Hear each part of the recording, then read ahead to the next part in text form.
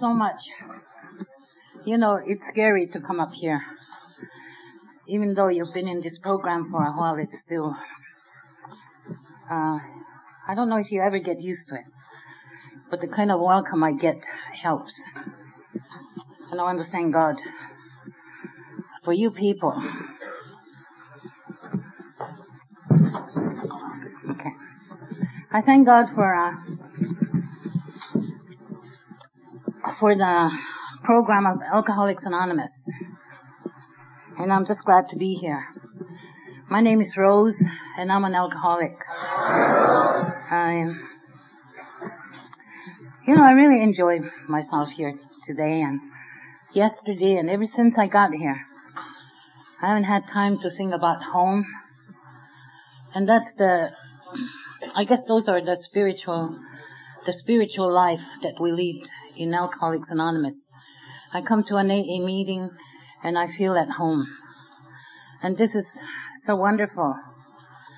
Like I came here Indian time yesterday.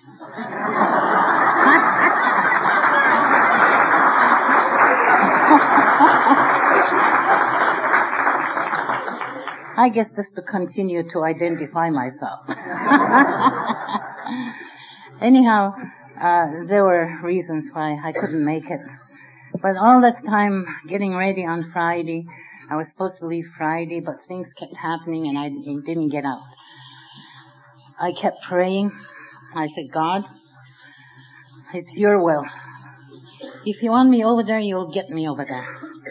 If it's not my place to be, you won't let me be there. So I guess the higher power's choice is that I got here. I had been in the hospital for 2 weeks. This is my third day out of the hospital. I got careless with my health and got sick. Anyhow, I just a week before, while I was in the hospital, I was getting calls. I have a group of seniors. We call it the Elder Health Program. And it's out of the University of Lethbridge. Our program is under there. They called me and they said, we're going to the White House next week. And they said, your ticket is all ready. Our rooms are all looked after. You will get spending money. It sounded really good. And for a while I thought, oh gee, that sounds good. To go see the President of the United States. Is that what you call him, President? Or what?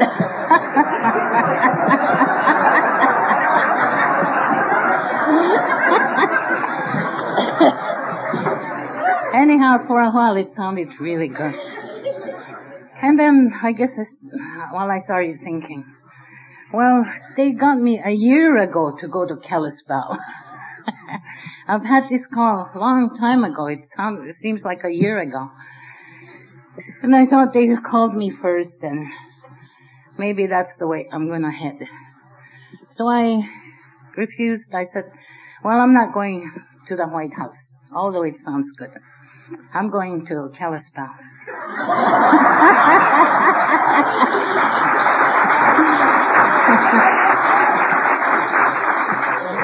So that's how I got to be here.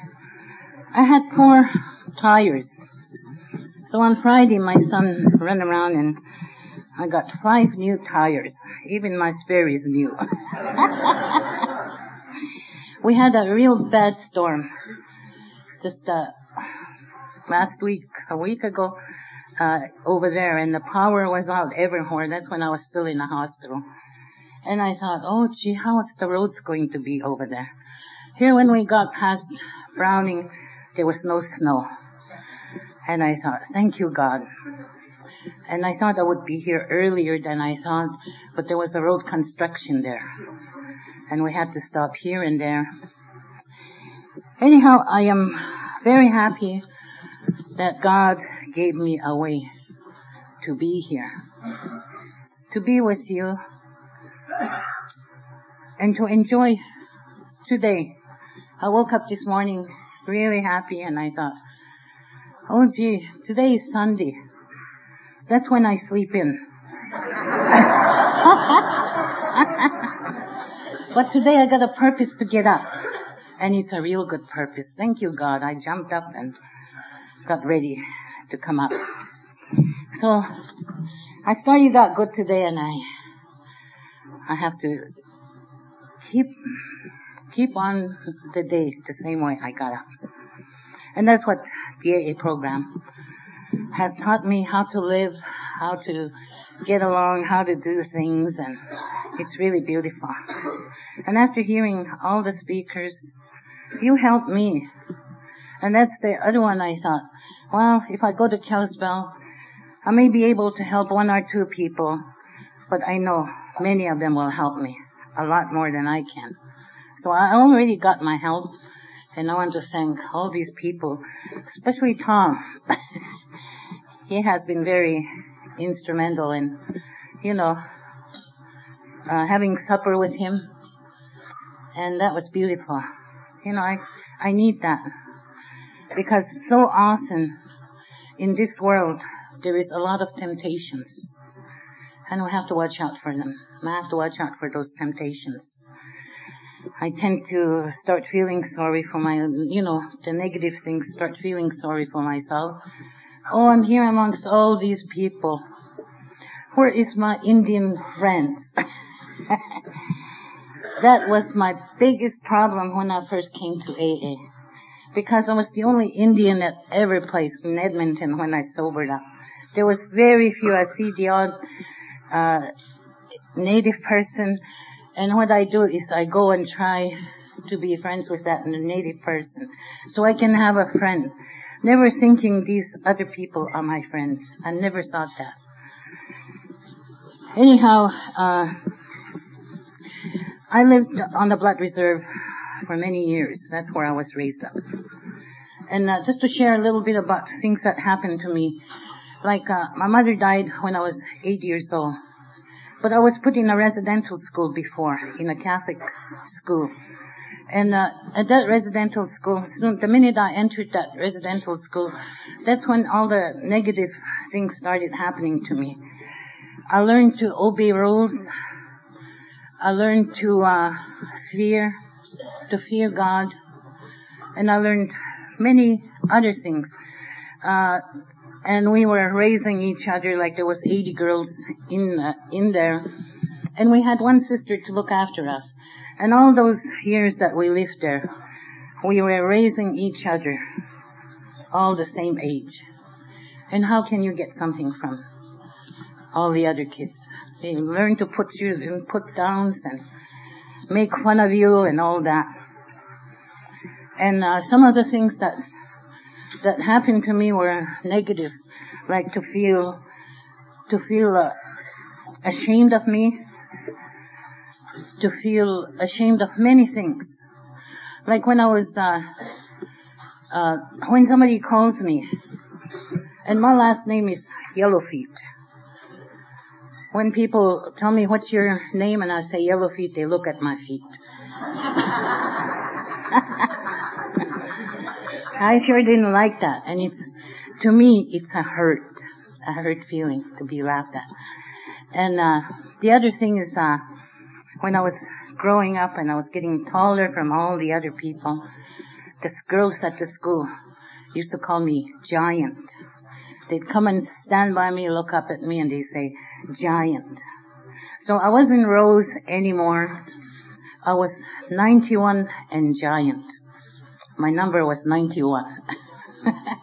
Sisters call me 91, the girls call me Giant. And those were all negative things that I started living, I started hating, I started resenting, and I didn't like to be in that school. I ran away from school at the age of 15. I had relatives in Montana, and they were going to pick hops, and I decided to go pick hops at the age of 15. I went to Wenatchee, I think that's the name, Wenatchee, Washington. That's where they were picking hops. And there was a group of girls my age and younger. We were all there picking hops, and we used to go to shows. Then one evening, these older girls came, and they said, would you like to chip in for some wine? And I thought about it. And the other little girl said, okay, let's chip in. We won't go to the show. We'll put our money in for wine. And they had a great big gallon of wine. We started home on a railroad track. Was a shortcut, and about halfway home, we all sat around on the tracks and we started drinking. And did I ever feel good? You know, I was on top of the world. I'm kind of a quiet person, never say much. But that night I sure was talking and singing, and I heard the girls saying, let's leave. These little ones are getting drunk, let's go. And I heard them and I said, I'm not drunk. I want some more, because it felt so good. And I said, I can count the stars. I laid down, looked up. I could see everything going around up there. And I could still count. I count to 7. But when I woke up, I had my head on the rail, and there was one of the little girls had her head on my lap, and we were both passed out. And that was my first drink. Now, if I had known anything about alcoholism, I would have been careful, but I had no idea. Never heard about alcoholism. Anyhow, somehow I woke her up and we sat up, and she said, there's somebody moaning in the cornfield. So that was one of the other girls. Just as we went to look for this girl, the train came by. And I believe God has something to do with my life. I know He does. But that was the first thing that happened to me. After that, I didn't drink very much. I went back home after I was 16, went back to the reserve. And like on the reserve, you follow the crowd. A girl can't be single. She is the most talked about person on the reserve if she's single. Everybody gets jealous of her. And, just a real put down. So you follow the crowd and you get a husband. I got mine. No love, just because I needed a man. That's when my first experience is about the drunk. My husband used to drink. I didn't drink with him. But he got really mean. He always beats me up when he drinks. And to us, you cannot leave that man. He's yours and you have to be with him. So I stayed with him with black eyes. No matter what happened, I stayed with him. Then I had a good sister-in-law. She came along. She said, Rose, you're bigger than your husband. Why don't you beat him up? The thought came, and I thought, but he's stronger. And she said, drink with him. Why don't you drink? You'll get brave. So I remember that last time I had a drink, but I thought maybe this one will be okay. So I started drinking with him, and we really had a fight. And I had my children coming, and at the time, I was so in a turmoil, so lost that I didn't even know that these children were very important. My children really suffered. They didn't have a mother or father. It's just like, looking after these children, and somehow they were in the way. When I had to run away from my husband and hide, I had to bring all these kids with me. They seemed like a burden. But at the time, that's the only thing I know. And so I started drinking heavy, and we drank. We go to Bab, Montana to drink. We passed Bab yesterday, and I was telling my boy and my son, my daughter, I said, you see that little thing on top of the hill? It's a jail, and it's under the ground. I said, that's where we used to go to jail. I was telling my son. And my daughter said, yeah, I remember when we were in jail. And, those are the things. And I thought to myself, isn't it good to go past that jail today and not want to stop in Bab, Montana? Because that's how far I go when I come to the States. And, so anyhow, it's, all that life of drinking, my husband, my children are the ones that suffered the most. And I really didn't have any idea that I was hurting people. All I had in me was people were hurting me. It was the people hurting me. That's all I could think about. Now after all this, my husband got picked up. He was suspended. There was times I would think, I wish this guy would get out of the way so I can have fun. Go and drink by myself. Because I never have fun with him around. We're always fighting. Then one day when he was suspended from Montana for 6 months, he was in jail for 6 months. And I was suspended from Montana for 6 months. I thought to myself, gee, now that I could have fun, I can't go to the States anymore. So I learned about Lethbridge and the Skid Row in Lethbridge. The people on the street in Lethbridge, people laugh at them, talk about them, and I used to laugh at them. I used to walk and talk about them. But here was me. I was going down to join these people. I really didn't think I was going to, but now I was there. I went to Lethbridge and just for a day and find myself that I didn't get home at times. I stayed down the street. And then finally the welfare came along and took my children. My children were put in a home because I had been put in jail. I was sent to Fort Saskatchewan for being drunk on the street. That's what they said. So I spent time. I thought this would be the last time. But after that, there was numerous ones. Sometimes I'd come out of jail one day, like I'd get out on Friday, and Monday I'm back in Fort Saskatchewan. That became my life. I had no place on the reserve anymore. I lost my home, my children, everything. And I had just had my sister. That's where I used to go to. But she's always giving me lectures about my drinking, and I didn't like that. One time she came to me with, from the Free Press Weekly, there was a little note on it, and there was a little thing on it, and it said, Alcoholics Anonymous. And she said, why don't you go to these people? I laughed at her. I said, you go to them.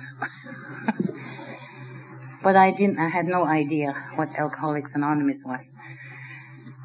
Anyhow, after 3 years of in and out of jail, I started to get sick, really sick. The last year of my drinking was in Edmonton, and I didn't get picked up in Edmonton so much, and I drank freely, and my liver got bad. I had been in the hospital for yellow jaundice, enlargement of the liver, different things they call it. But this time when I went in, I was really in a bad case of DTs, and the doctor said, I heard them saying cirrhosis of the liver, and 50-50 chance of living or dying. I wasn't scared. I wanted to die. I really wanted to die. I thought there was no purpose for me on earth anymore. I have no place to go. There was nothing for me left. So I started, I just stayed there, and I thought, well, I'd like to get out now. I'm feeling a lot better.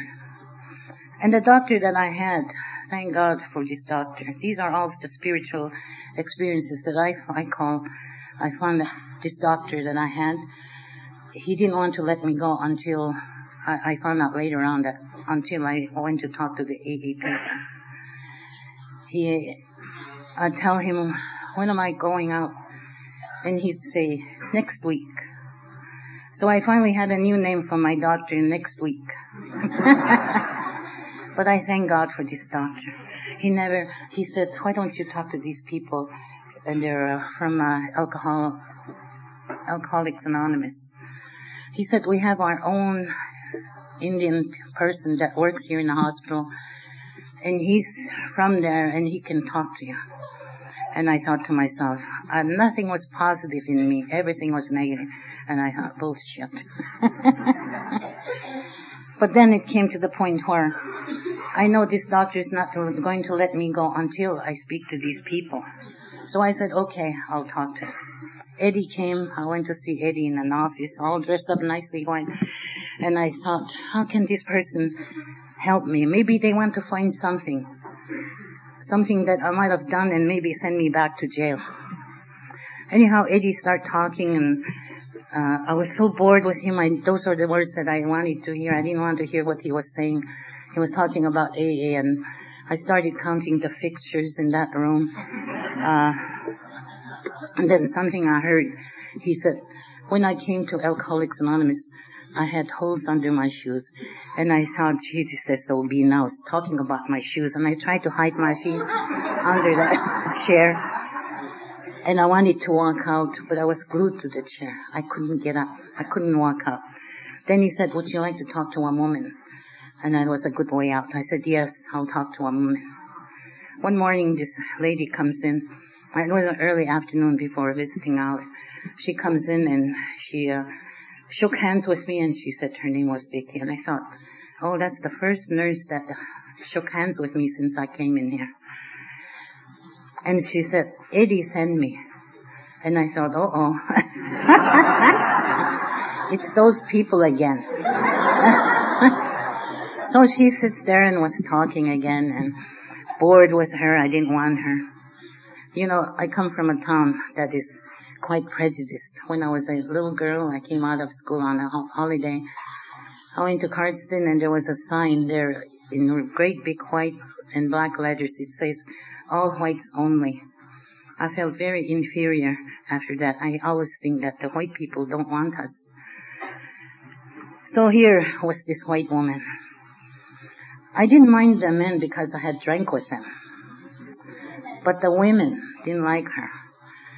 Anyhow, Vicky came and she started visiting me. She said, I'll come back. And I thought that every time I'd go hide in a toilet until visiting hours is over. But somehow she always called me. Then I started liking her because I was doing crafts to get my cigarette money. And she started bringing me cigarettes, tobacco. And I thought, oh, she's good for something. I can have my smokes now. Then I started listening, because she was telling me her story. She wasn't telling me, what to do, because that's what I'm used to, people telling me what to do all my life, ever since I entered residential school. I wasn't used to that type of people talking about themselves. And I thought, gee, this is wonderful. And she said, I was looking at the biggest things that she was saying. She said, you could stay sober. Do you have children? I told her all that, and she said, you can have your children back. You can find a job, you can do this. And I thought, I went to grade 6. I never did finish my grade 6. I ran away from school. And all I know is how to wash diapers and cook and that's clean house. That's all I know. So anyhow, with Vicky's encouragement, I started thinking, maybe, just maybe. It wasn't a big thing. But on the other hand, I wanted to get out of the hospital. Finally, the day came when my doctor discharged me from the hospital, and I went out. And they took me to the Friendship Center. That was the first time they had Friendship Centers in Edmonton. And the guy at the Friendship Center said, I got a place for you. You're going to stay with some people. They need a babysitter. She doesn't need one right now, but she will. She's expecting, and you get used to the kids before she goes to the hospital. And I thought, oh, gee, what a big thing. I want to go drinking. I don't want to go babysit. But anyhow, they talked to me in such a nice way that, okay, I'll go. He took me home. He said, I'll take you home for supper, and then I'll bring you over there. He took me home for supper, and his wife said, his wife is a doctor, but she was there, and he said two places and 2 glasses of wine. One glass of wine for me. I thought, gee, that's good. But when we sat down to eat, Phil took that glass and he went and put it by himself. I thought, gee, he's stingy with his wine, never thinking he's trying to help me, but it was a negative thing. He's stingy with his wine. Oh, I'll get my own, never mind that. But that was the start, and the first year in AA was very hard. My sponsor's husband is one that will say, call a spade a spade. And I kind of hated him. I didn't like him. But Vicky was different, She talked nice to me, but this one was rough. I thank God for that guy now. One day, we just came from a meeting. They called me. They said, why don't you come home for coffee and then we'll take you home. I went, I was babysitting at the time. So I went home with them and we were sitting around and here was her husband talking and he said, oh, these people, I guess he wasn't even thinking about me. But maybe he was. I never know. I never asked him. But he said, these people that come from Skid Row, and I'm from Skid Row. I had been on Skid Row for 3 years. I didn't have a home. I didn't have anything. All I had was the clothes on my back. And he said, these people from Skid Row come to AA, they start looking nice, they started looking clean and healthy and then even smell nice. And I was getting really angry by that time. He said, and they go back drinking. Why don't they stay down there and die from drinking or come to AA and stay sober? And I was really, I was very mean at the time. I got mad at everything. So I thought, oh, the hell with the AA people. That's what I said. And I got on a bus, went down the street, went to Skid Row, and I went and got drunk. Just for that. I thought, okay, I'll stay here and I'll die. Because I'm going to die anyway. I have cirrhosis of the liver.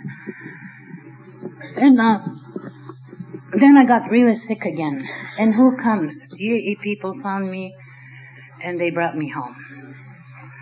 And those are some kind of the spiritual experiences I have. Because I had said I wanted to die. But then an AA member came and helped me to get back. And from that time on, it was a challenge. I thought I'm going to show that SOB, I can stay sober too. That was my sponsor's husband. And so I went, I had big book, I had pamphlets, I go home with pamphlets, they go in the garbage. With the thought, I don't know how to read. I don't know what they mean. They're nothing to me. That was my excuse. I had a poor education. So I took them and threw them in the garbage. But then this time, I went to the meeting, I got the pamphlets, took them home. I think I read them 10 times each. I wanted to learn. Now I want to learn. Because there were so many good things happening. There was a guy that came into AA, and he was in the hospital too. He's bad liver, and a native guy from the street. And that one day I came to a meeting, and I was sitting by the door because I couldn't get to the bathroom fast enough to throw up. Here they said, we have a birthday. And here was this guy, Alphonse. He had a year's sobriety. And they gave him a cake. Oh, it looks so nice, Oh, isn't that great? Gee, that's really beautiful. And I could kick myself and say, gee, if I had stayed sober, I would be getting a cake. And then I thought, I'm going to really try my best. I wasn't going to try my best for me to stay sober. I was going to try my best so I can get a cake at the end of the year. Anyhow, I started learning. One of the greatest things I learned from there on is to learn about roles. I didn't know myself. I didn't know me. I didn't know how to look after me. If somebody came and told me, do this, do that, I know how to help. I know how to do for other people. But I don't know how to do things for myself. That is something I never learned. I think I did when I was younger, when my mother was still alive. But after that, I had no kind of upbringing on anything of that sort. To learn about Rose, who I am, what I can do for myself, what I can do. And in AA, they told me, you come to Alcoholics Anonymous for you and nobody else. And I came to AA for all the wrong reasons, to get a cake, to get my children back, and so many other things, to get a job. That's what I was thinking. But here, I finally find out why I should come to AA, and that's for myself, to get to know me. At first I thought, how boring. But as time went on, I started learning. I always put myself down. I'm always put myself like dirt under people's feet. I never thought of myself as somebody, a good person or all that. But I always thought of myself as a person down there. And when I heard that I was a human being and that I was important, that was really something. That is something that I had never learned. So from that time on, I started going into the thoughts of, okay, I got to look after myself. I got to know me, and it's a hard one. When I got to that point, I think they call it in AA the rude awakening, to learn about you. All the negative things I saw in people, thought about people, they were in me, and I thought I was okay, but they were there. That was me. And to change them, that's another job. I didn't think I could change them. Anyhow, I was in AA for a year. I finally got my cake, and I thought I was going to get drunk after that. But this thing had grown on me, and it was so beautiful. I didn't want to get drunk after that year. The cake wasn't important anymore, but the important thing was me. I was finding some serenity, not much, but a little bit. Finding happiness here, bad thing, just like a roller coaster going up and down. Anyhow, I started thinking, well, it's time that I get a job. And I thought, how can I I was doing babysitting from the start. And that time they told me there was a halfway house going on in Edmonton. And that I might be able to, it was with the Attorney General's department, and that I could fill in an application. I might just get that job. And I thought to myself, well, I'll try. These AA people were so encouraging. I said, okay, I'll try. Somebody gave me a form, and I just put it away. And then somebody else came and said, did you put in your application yet? I said, no. I lost the paper. She said, I'm going to come with a paper and I'll help you fill it out. Okay, come. And when you look at all these things, your education, your qualifications, I was nil on that paper. So they told me, well, you've been sober a year and I've been going out to the jail, and in that year I found things really good. I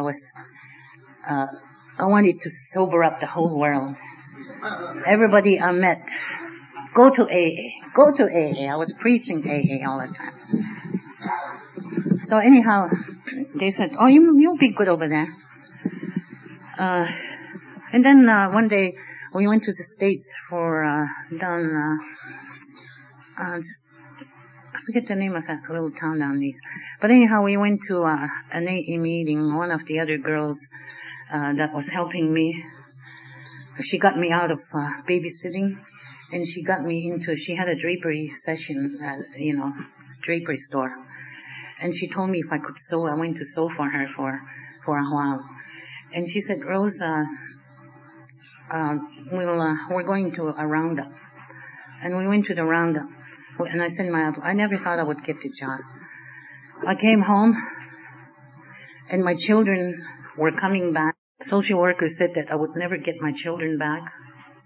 But here all of a sudden they said, we're going to bring them in June. Your children will be back in June.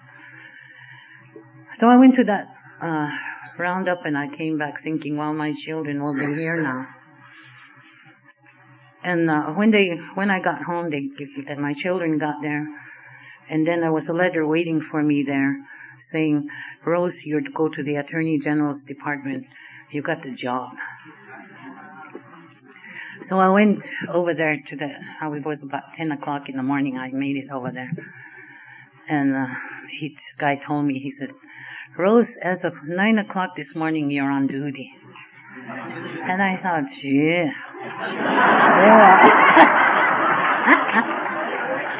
How about that?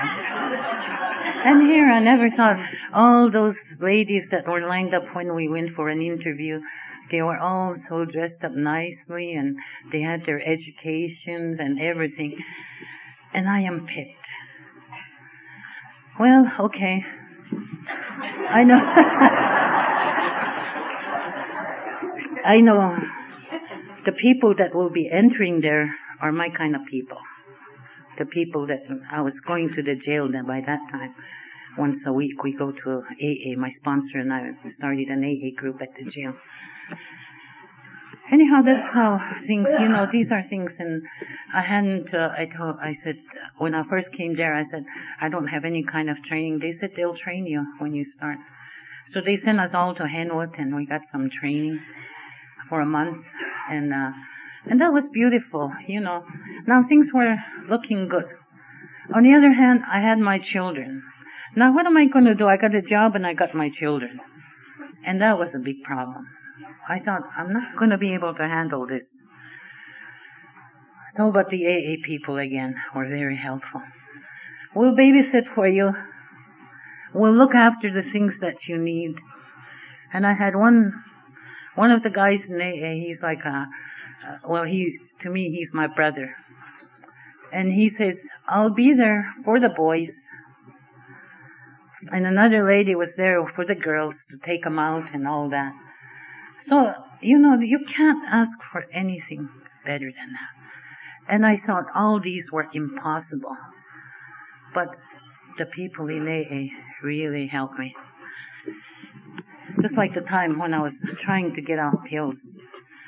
I had been on pills for a while. That was before I got my children back. I was on tranquilizers. I put myself in Oliver rather than go to jail. And they put me on tranquilizers and those green and black pills. Oh, those were good for a while.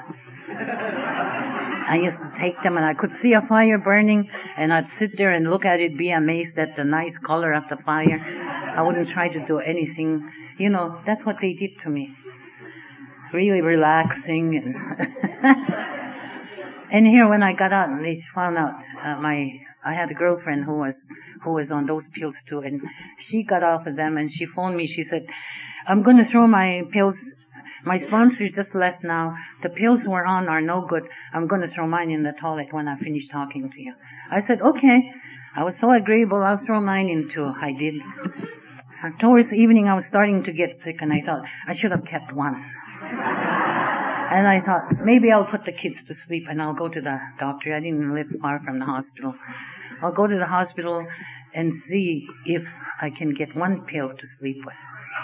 No sooner did I think that, and these guys came in. And they said, we came to play crib. And they started playing crib right from there on to midnight, or somewhere around 1 o'clock. And I thought, gee, I want to go and I wasn't going to tell them. I was ashamed to tell them I was going to the hospital. But we sat there and I was playing crib. I didn't even enjoy it, but I was trying just to be with it. And then, just before they left, somebody else came, these two young guys in AA, and they were newcomers like me, and they said, they had a bucket of chicken, and they said, we came to eat our chicken here. And I thought to myself, I said, of all the places in Edmonton, why here? Anyways, I let them eat their chicken. They stayed all night. The next morning, somebody else came. And that was the way, they did with us that time. And I phoned my friend and I said, these people's been here around the clock. He said, same here.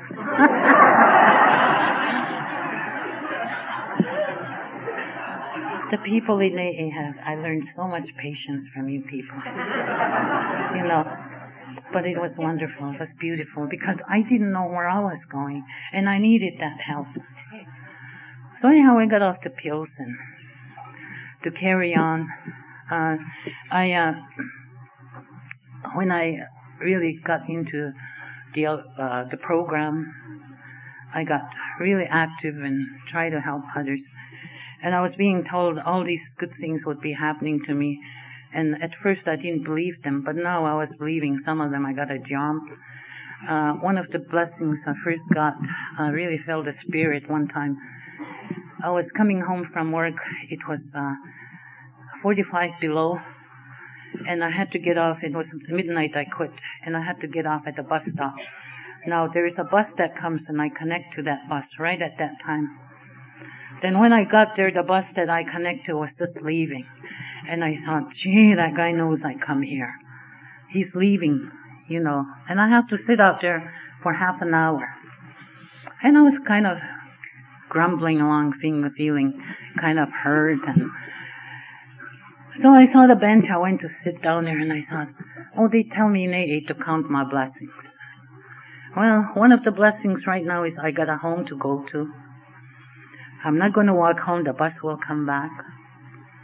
And all of a sudden, a warm feeling came from my back and on my legs. And it didn't seem like half an hour the bus came. And I felt, oh God, you are here.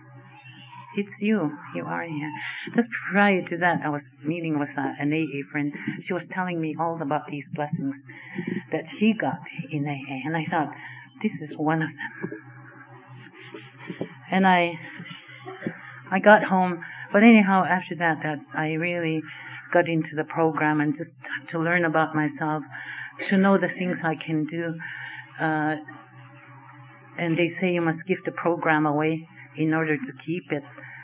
I heard that and I thought, okay, I'll try to help someone else. And from that time on, like in a halfway house, I started helping women, started helping the ladies, and soon there was no place in the halfway house for the girls from Skid Row. It was for mothers that were abused and had to leave their home. The place became for them. And there was no place for these girls from Skid Row. And there was an RCMP guy and a lady from the YWCA.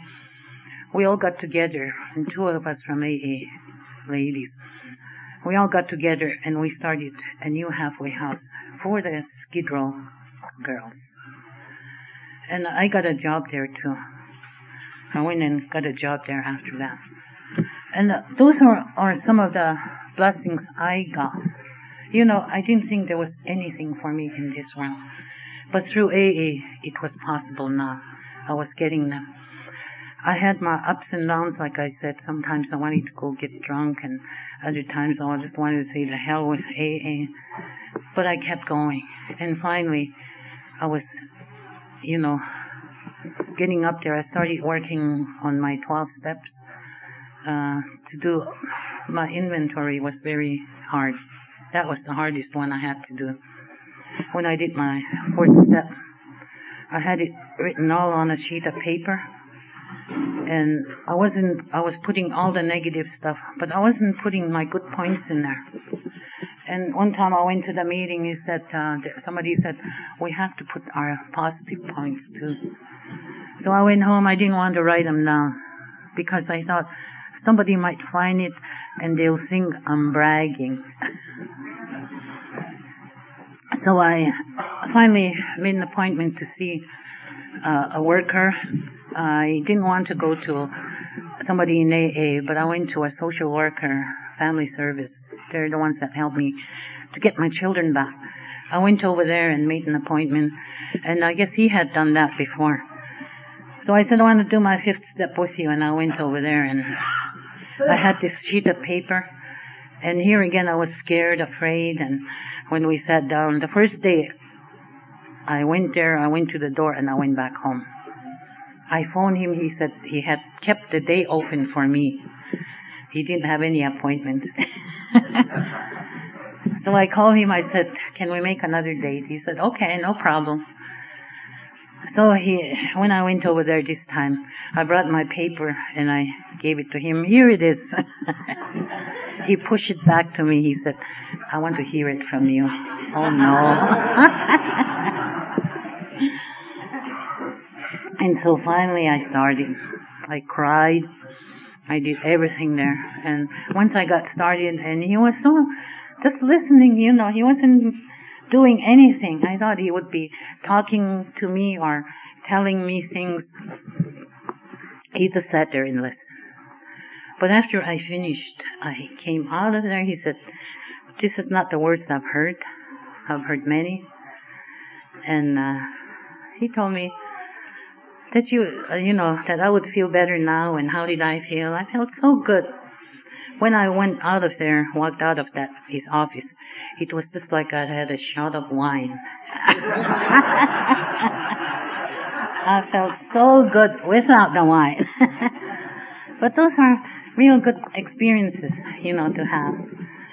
So I tried to work on my steps.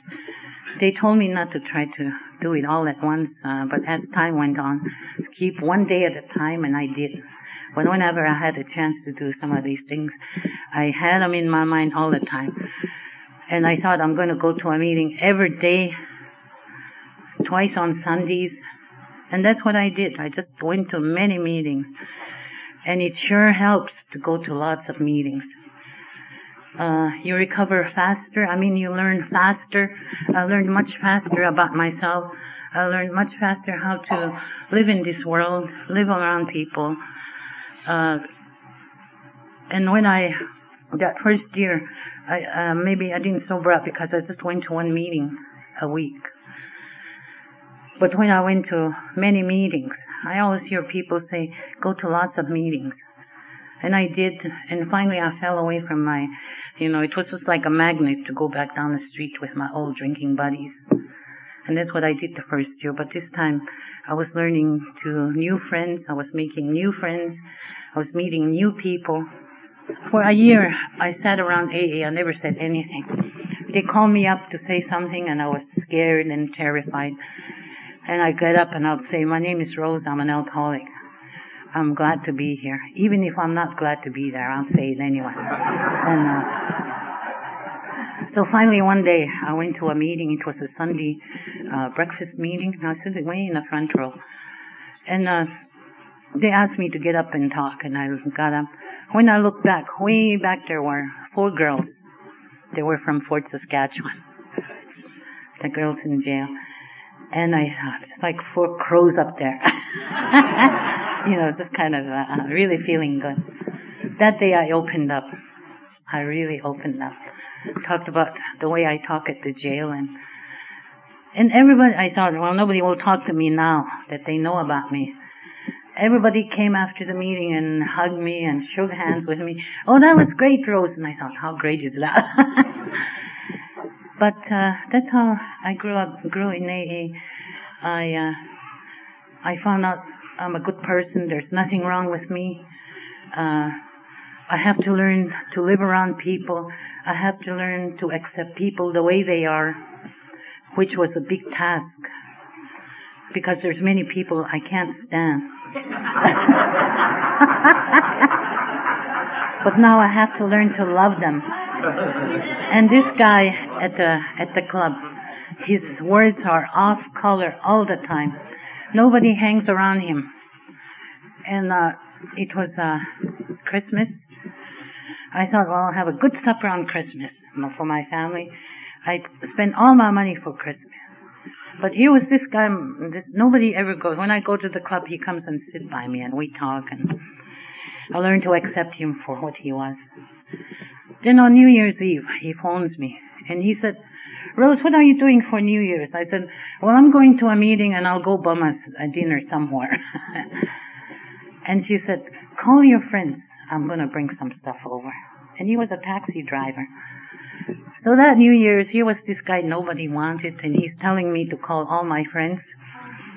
And I did. So that evening he came on New Year's Eve. He had stacks and stacks of Chinese food. all different kind of food. And I couldn't believe it. But anyhow, we had a good New Year's dinner, Chinese food. He came with his wife and all these people that really had no place to go, my friend. We had a good dinner. And here I learned something again, to accept people the way they are. You can't change people.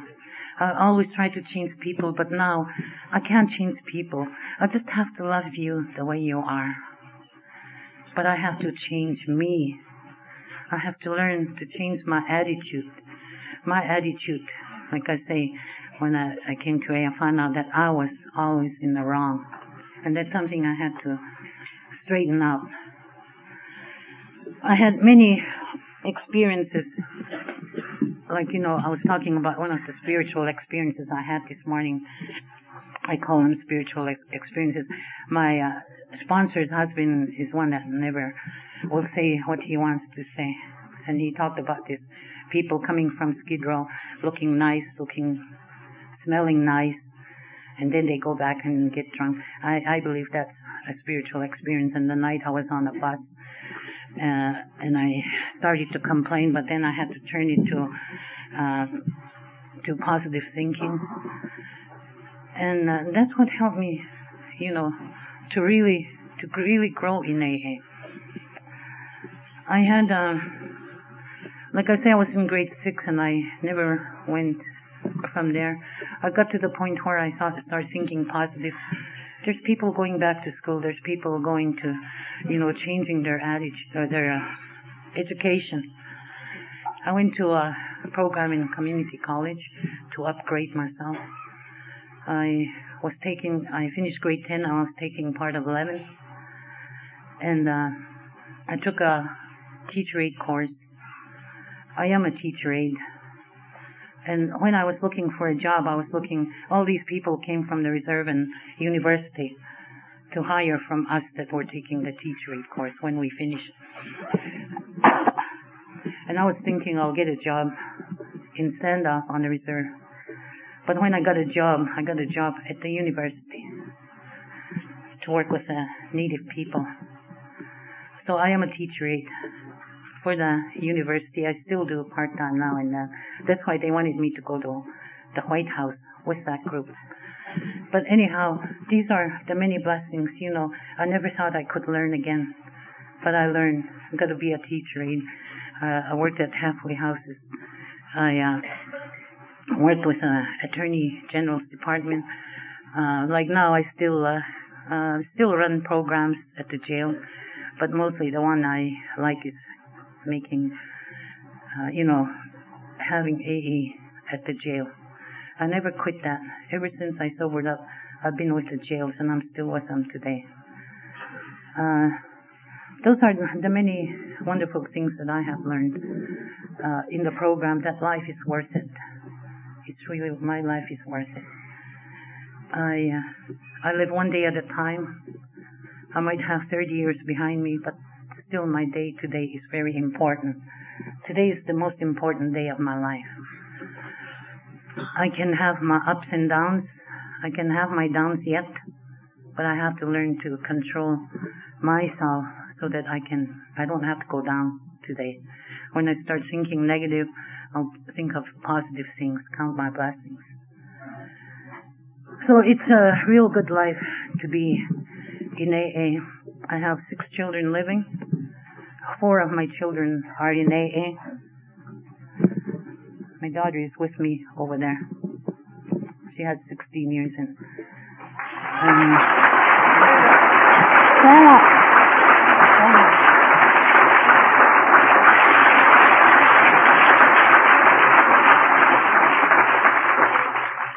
That's Elizabeth.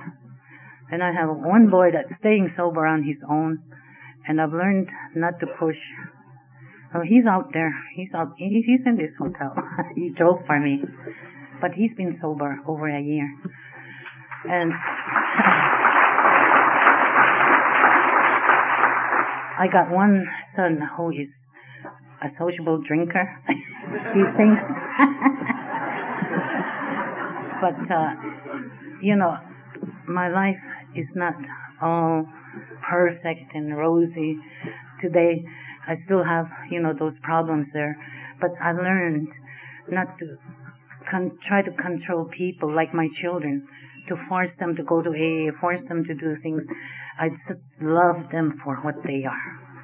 They are human beings. And they see me and they follow me, and that is beautiful. Like, I have a grandson. I raised him. When he was 4 months old, I got him. And I raised him. I'm having such a good time with this guy. I was in the hospital 2 weeks.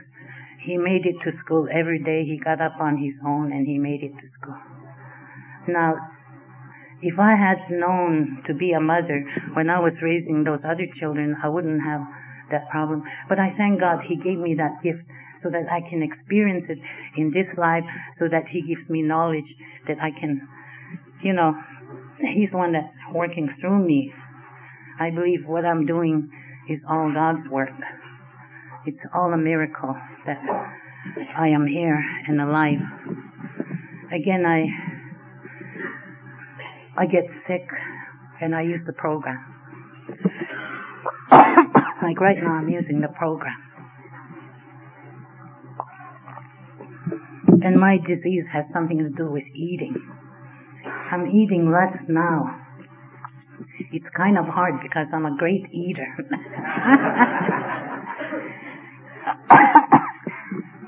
But anyhow, I am really blessed through the program. I know God is with me. I'm not alone. You just have to ask Him for help. He'll do it. You don't have to force yourself to do things. Just ask Him for help. He'll do it. That's what I know. Sometimes we go to a lot of effort. God help me this way. You tell God to do things for you, and then you take the reins and you do it again. You want to do it on your own again. It doesn't work. Let Him do the work. It works. God bless you all.